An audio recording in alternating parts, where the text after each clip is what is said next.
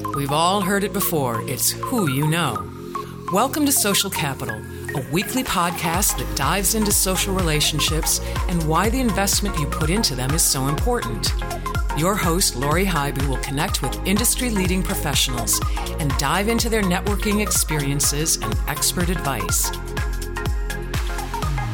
Hey everybody, Lori Hybe here. Welcome to the Social Capital Podcast. Our show notes are found at socialcapitalpodcast.com.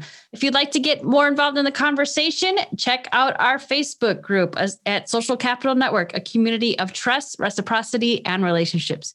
You can also connect with me on LinkedIn. If you're interested in learning more about marketing, visit keystoneclick.com/webinars. This show is sponsored by Keystone Click. My guest this week is Elisa Ruer. She has been practicing law for over 20 years, specializing in business and corporate law.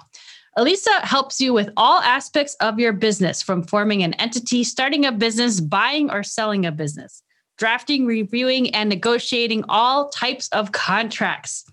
Are you starting a new franchise or buying or selling a franchise? Definitely connect with Elisa. Assisting with real estate transactions involving leasing, buying, and selling. She's got you covered. Elisa, welcome to the show. Thank you for having me, Lori. Well, you've got a lot of good expertise and knowledge to share with our listeners. I'm excited to have you on the show. Let's dive right in. When is it important to find an attorney when starting or buying a business? I think as soon as you know that you want to start, you just want to form your entity, or you're looking to buy a business or start a business, there's a lot of steps. There's a lot of information on the internet, and it's all valuable.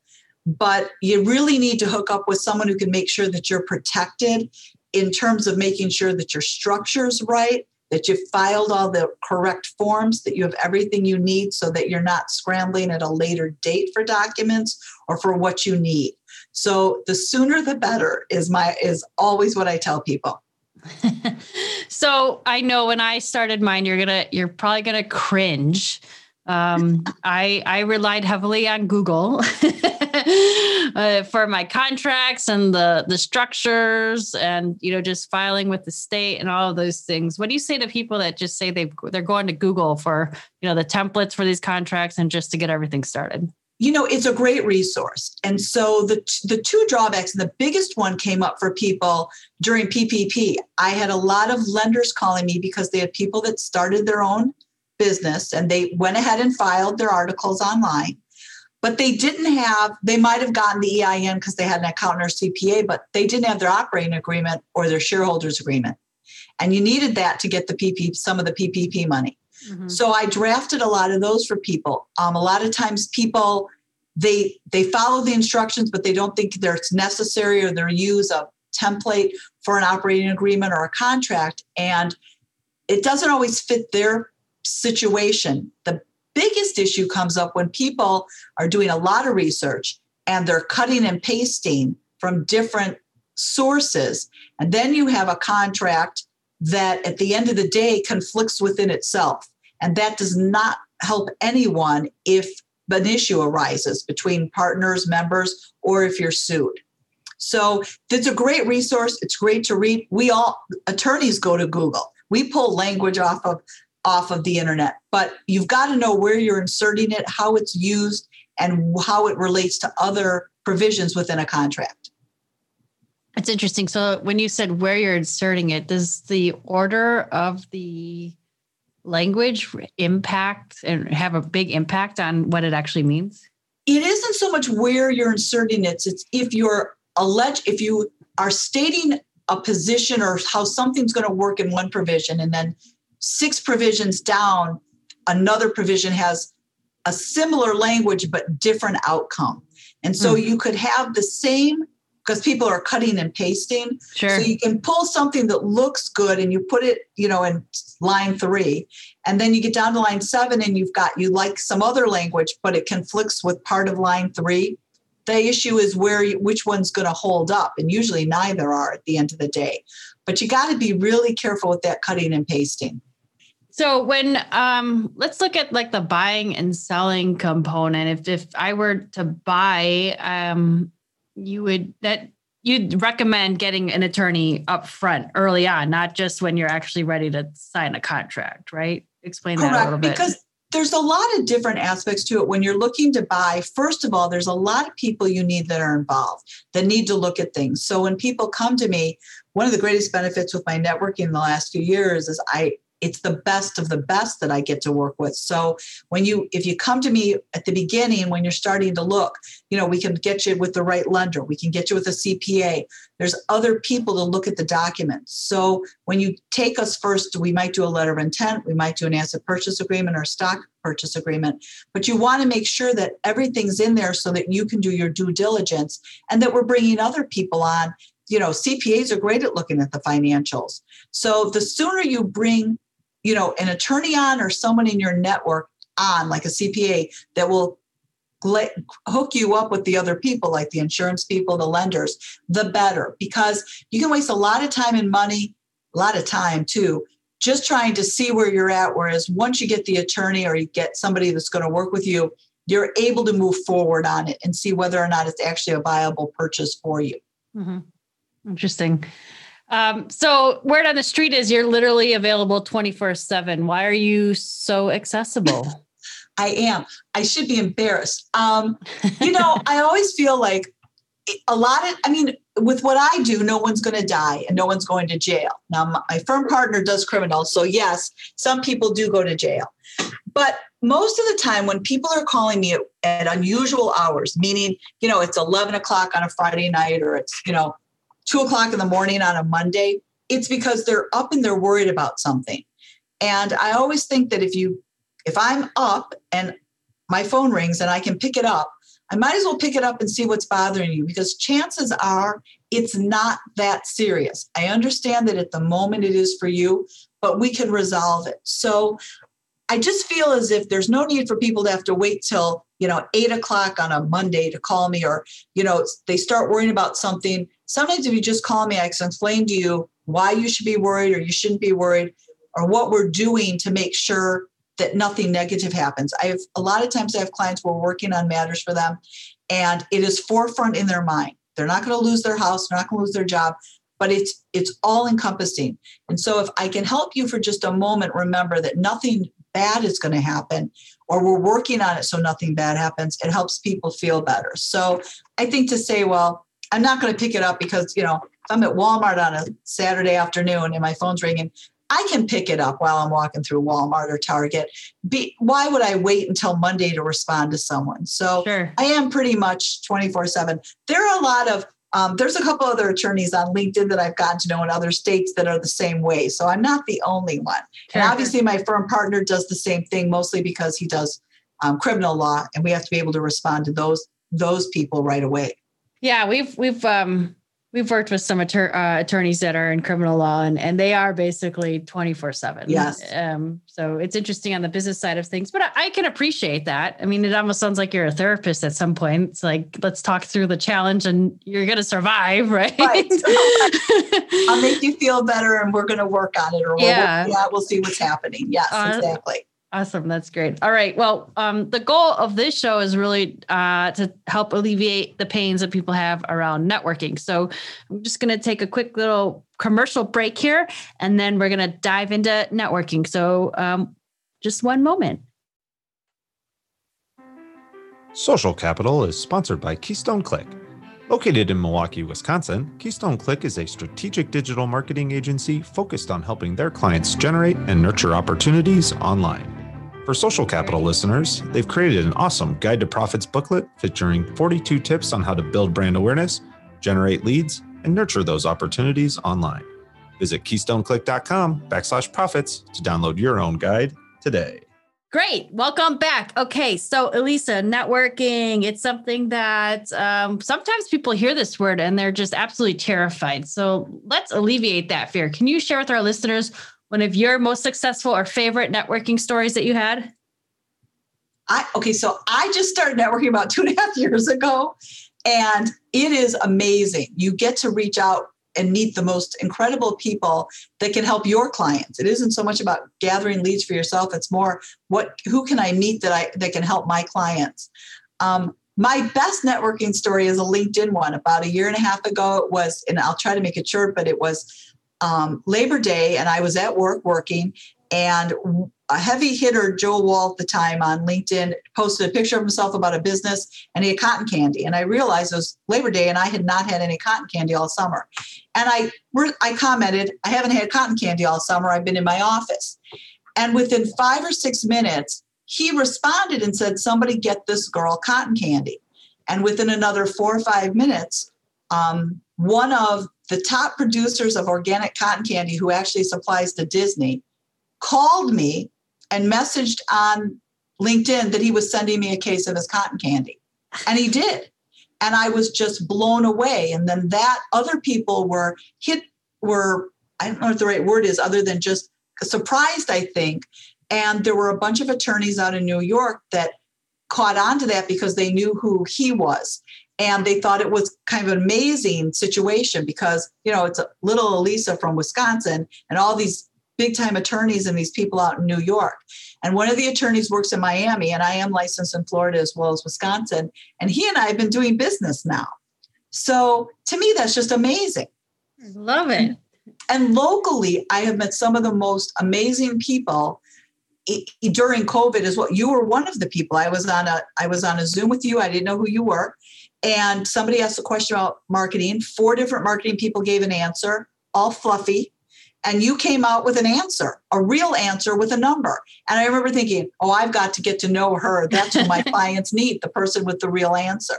So locally, it's been incredible. It's been amazing to me. Yeah, I love the cotton candy story. And now I'm thinking, when was the last time I had cotton candy? He's amazing. He sends me cotton candy, and I'm a huge supporter of his. We order it for our offices once a month, and then he sends it to us once in a while. But that's fun. It's amazing. Yeah. What a great story. Thank you for sharing that. And thanks for the little nice shout out for me as well. I appreciate that. It's true though.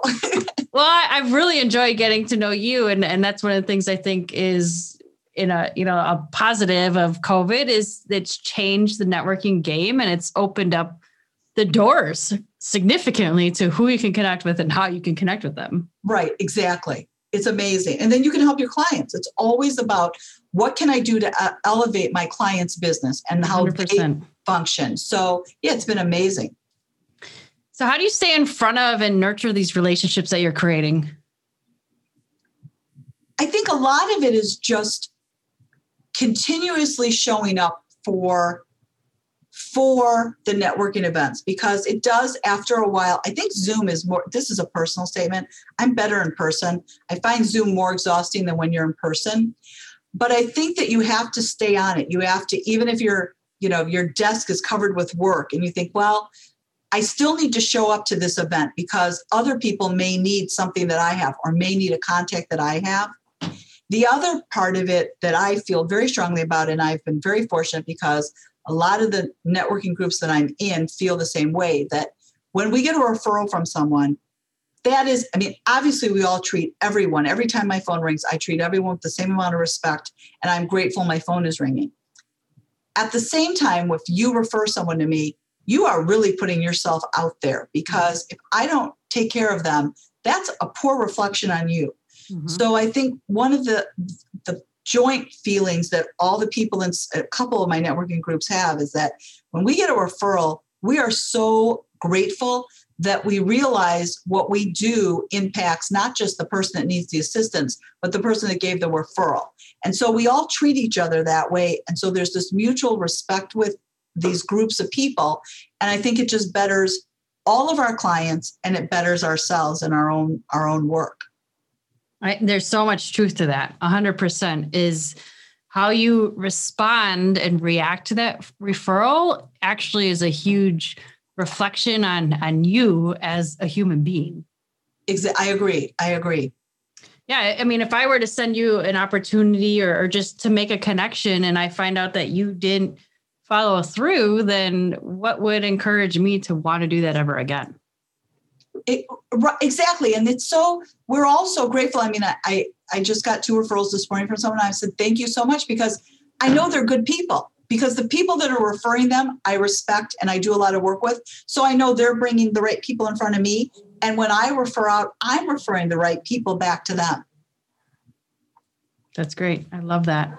And but you got to stay focused on it. You know, we all have bad days. We all have days where we can't see straight. We've got so much work, but you have to do it because you never know who needs you or who you need. I've been to some events where it's been, I've got so much on my plate. And I think, well, if I don't sit down on this from 4 to 5, I'll get out of here by 10 o'clock at night. Otherwise I'm going to be here till 11. But you go on and you realize, you talk to someone and they're like, someone new comes in or someone comes up and you realize after sitting through 10 meetings with these people, these Zoom things, they mention something else they do. And you're like, hey, I have 4 clients that need that. I didn't know you did it. Yep. And that's a plus for my clients. Yep, absolutely. It's reinforcing the individual's strengths and their expertise. And, you know, anything, it's repetition. You need that repetition, not only to be aware of those in your network and how they can be a resource to your contacts, but also for you to remain top of mind in other people's minds so that they're sending you the opportunities and connections. Exactly.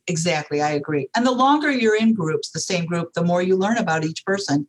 And a lot of times you don't understand what they do right. It took me a little while to understand what you do. And I've been on other meetings with you where I'm like, I did not realize that was part of what she does. And then, okay, that's another resource for my clients. So what advice would you offer the business professional who's looking to grow their network? You have to take chances. You have to be willing to step into some networks that you're not sure if you belong there or not. You also have to know when to leave. There are some networking groups I've been in where I am not a good fit for them. I just know it. And so you have to be able to say, all right, this isn't working for me and it's not working for them. So I need to move to another group and find another group that works better for you in terms of what you can bring to the table for other people and then what they can bring to you for your client base. But I don't think there's any shame in moving around and trying different groups and then saying, sometimes people outgrow groups. I've heard people say that I'm in one group I love and I've been in it for a long time. Well, for my almost 2.5 years now since I started networking. And some people say, well, I've outgrown it. And that's fine for them. I obviously haven't outgrown it. I think it's a great group. So you just have to accept that sometimes maybe you do outgrow things, maybe you don't. I think that's great advice to share. And I appreciate that it's okay to leave a group, even though I don't know about you, but sometimes I definitely have the FOMO kicking in. Yeah, and, exactly. So I want to do everything. I want to go to all the events. I want to connect with all the people. But the reality is, what's important for you to help you achieve your goals. And yeah, you may be outgrowing an organization or a group. So that's okay. You can still check in every once in a while, right? Exactly. And you've got to find the right group. It's just, it's not that it's clicks. It's just what's the right group for you. Mm-hmm. Here's a fun one. If you could go back to your 20-year-old self, what would you tell yourself to do more of, less of, or differently with regards to your professional career? That is an interesting question. I think that I would definitely tell myself I needed to network earlier on. I mean, I wasted a number of years not networking. So I think that's one. I think the biggest thing I would have told myself is, well, one is technology. I've never, ever been a big technology person. I've only really gotten into it in the last 5 to 6 years, and I love it now. So I probably would tell myself to take a little more interest in technology, even, from 20 years ago. There isn't anything I wouldn't have done. I think that I got out of undergrad. I've always worked and gone to school full time. I got my master's degree. Then when I had enough money, I could go to law school. So there isn't anything that I would do different because it gave me experiences that I had, and I met people that have played into my life all along. I think the one thing that's interesting that I do share with a lot of people is one of the largest transitions that I had was 1.5 years ago, and I didn't have anything to do with it. I was working with another attorney who's now my firm partner, Michael Torfey, litigates and does criminal. We met through a mutual client, and he said we should merge. And I'm like, I'm not merging. I'm better by myself, but I'll refer to you. And he's a great litigator, brilliant. I say that, and he is. And I was referring to him and he said, we really should merge. This was after about 1.5 years. And I'm like, I really don't want to merge my practice. I'm used to just running on my own. It's easier, but I'm still referring to you. It's great. It's great. And one Saturday I was sitting at my desk at work and I got an email and I'm looking to the left at it as I'm drafting a document. I'll never forget it. And he merged us without telling me. And I don't really think you're supposed to do that. Then he called me 3 minutes later and said, I'm at Chase Bank. Could you come down? And I'm like, what are you doing? He says, I just merged us. I don't care what you think. We're merging. Come down here. We're opening up business accounts.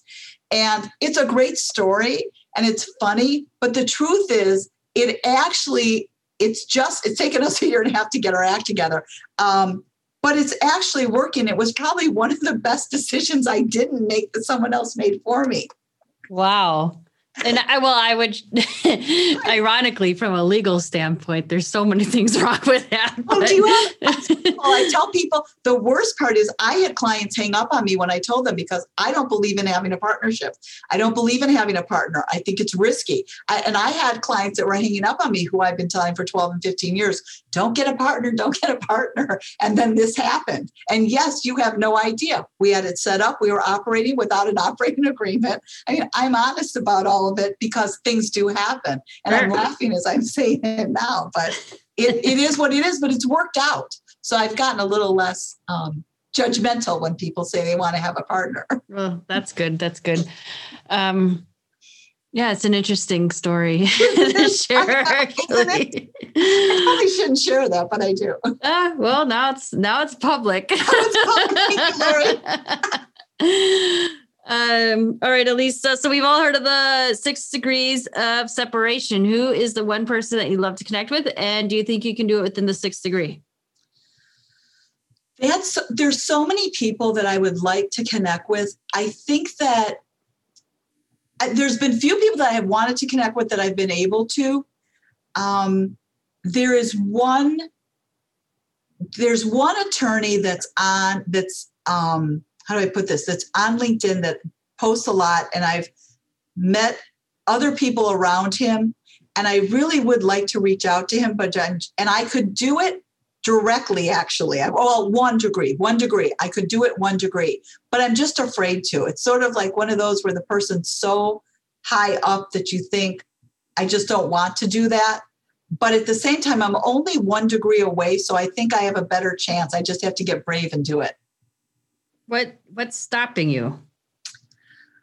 Other than I think that I don't ever want to be in someone's way or make someone have to spend time on something they don't want to. So I'm more of the type of person that waits for someone to connect to me than I connect with them.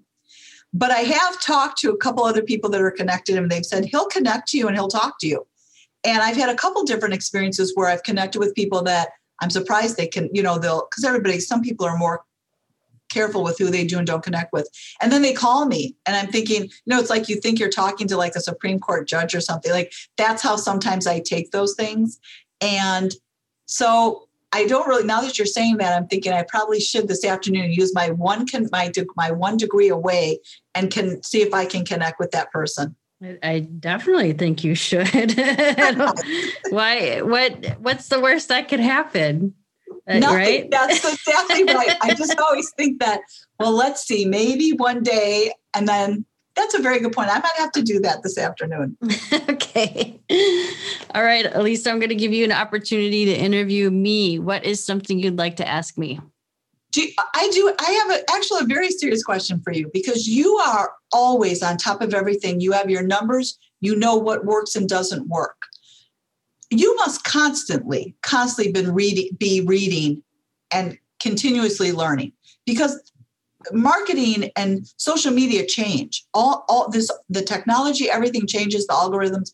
I mean, do you ever not read? I somehow I vision you spending like half your day reading. I'm constantly learning, yes. And I would say a personal core value, which is a core value of my business, is education.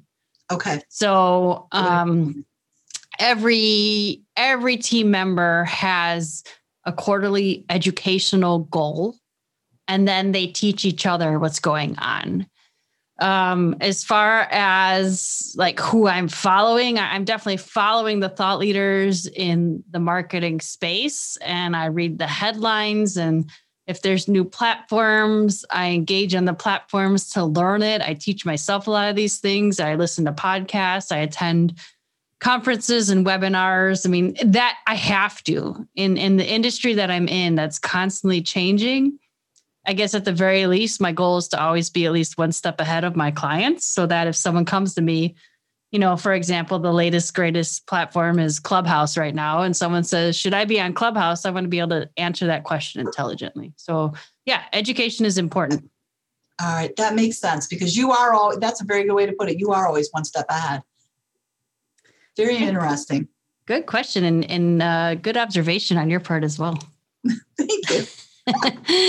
Do you have any final word or advice to offer our listeners with regards to growing and supporting your network? I think that you just have to always remember that your clients and your customers are, and everyone knows this, are very important. And when you're in your networking groups, you have to look at all the people that you're with, that they're your customers, your clients as well, and that you're both going to work together to help each other's clients and customers so that their businesses do better. Because when my clients succeed, I succeed. Mm-hmm. So I just feel like that's the best way to stay in front of your network, and just remember what the purpose is. Totally. Absolutely. I think that's really sound advice, is to really remember what the purpose is, why you're there, and what is it you're trying to achieve. That's great. Thank you so much, Elisa, for being on the show today. Thank you for having me, Lori. Absolutely. This wraps up our episode of Social Capital. A huge thank you to Elisa for taking the time to connect with us. If you'd like to continue the conversation on networking and building your community, definitely check out our Facebook group. If you want to send me a message, shoot me an email at lori@socialcapitalpodcast.com. Otherwise, we'll see you next week. That's all for this episode of the Social Capital Podcast. Visit socialcapitalpodcast.com for show notes, more episodes, and to see who will be on the show next. Thank you for listening, and we'll see you next episode.